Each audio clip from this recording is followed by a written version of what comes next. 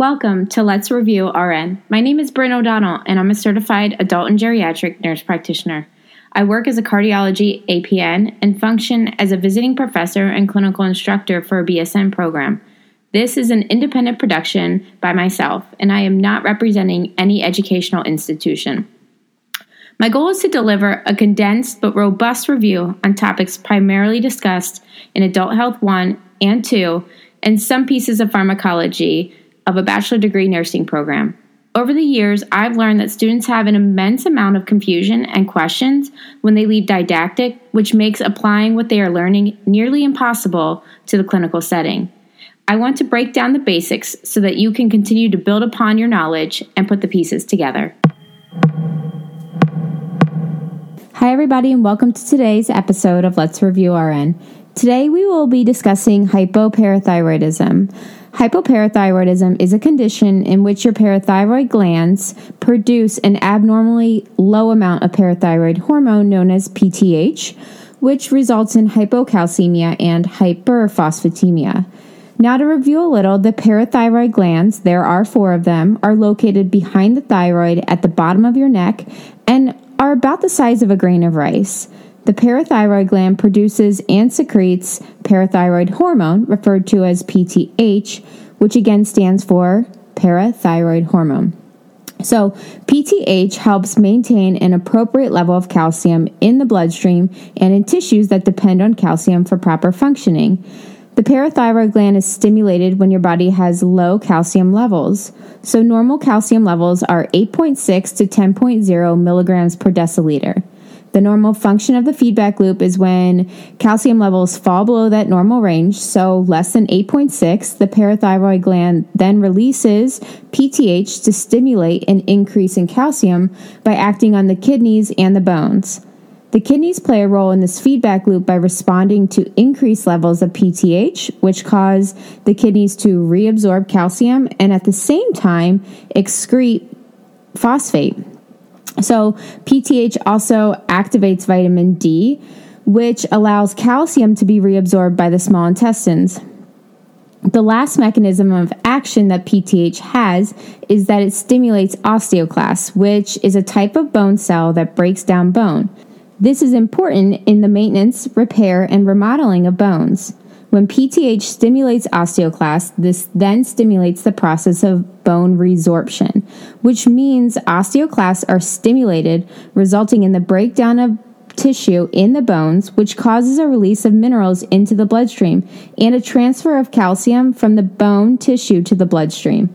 So to tie this all together, in the normal negative feedback loop, normal levels of calcium, 8.6 to 10.0 milligrams per deciliter, would result in the halting of further PTH being released from the parathyroid gland, thus stopping the cascade of events.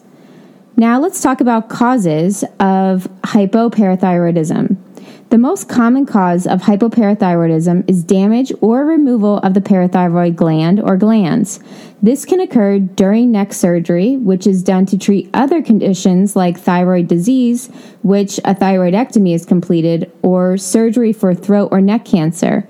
The thyroid gland and parathyroid glands are in such close proximity and share the same blood supply that damage can easily be done to both when attempting a thyroidectomy.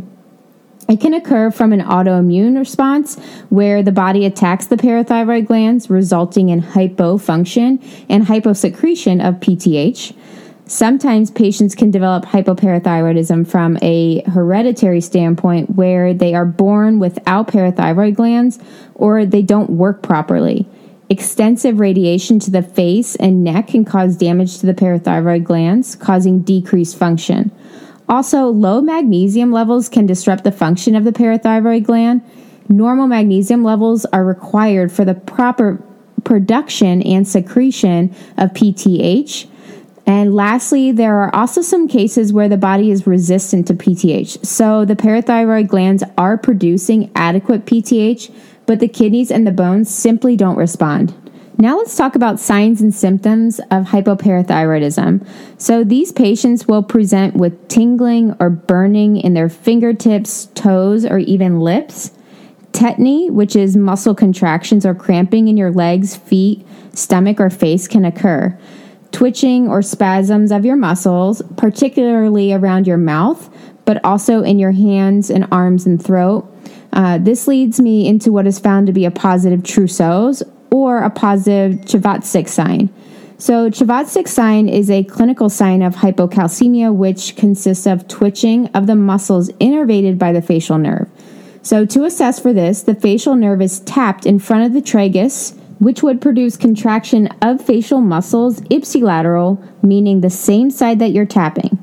This is due to hyperexcitability of the nerves from low calcium levels. Trousseau sign is a clinical sign for tetany, in which carpal spasms can be elicited by compressing the upper arm. So this can be done by using a blood pressure cuff, which is inflated to cause decreased blood flow to the nerves distally or down the arm.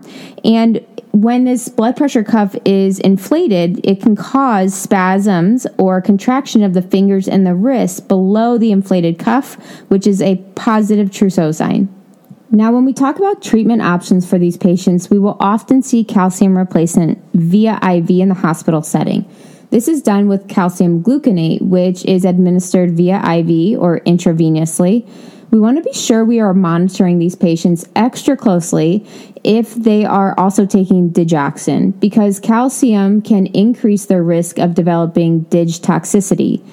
Oral calcium with vitamin D is used to help with absorption of calcium in the gut. We need to be sure to educate patients taking calcium and vitamin D supplements to take them with plenty of water and observe for flank pain, as there is a risk of kidney stone development. We also want to be aware that constipation can occur. It is also important to note that calcium supplements can interfere with iron and synthetic thyroid hormones such as Synthroid, and that they should be taken at separate times. With magnesium supplements, we want to make sure that we are maintaining an appropriate magnesium level to ensure proper support and available magnesium for the parathyroid glands, because they do depend on magnesium for production of PTH.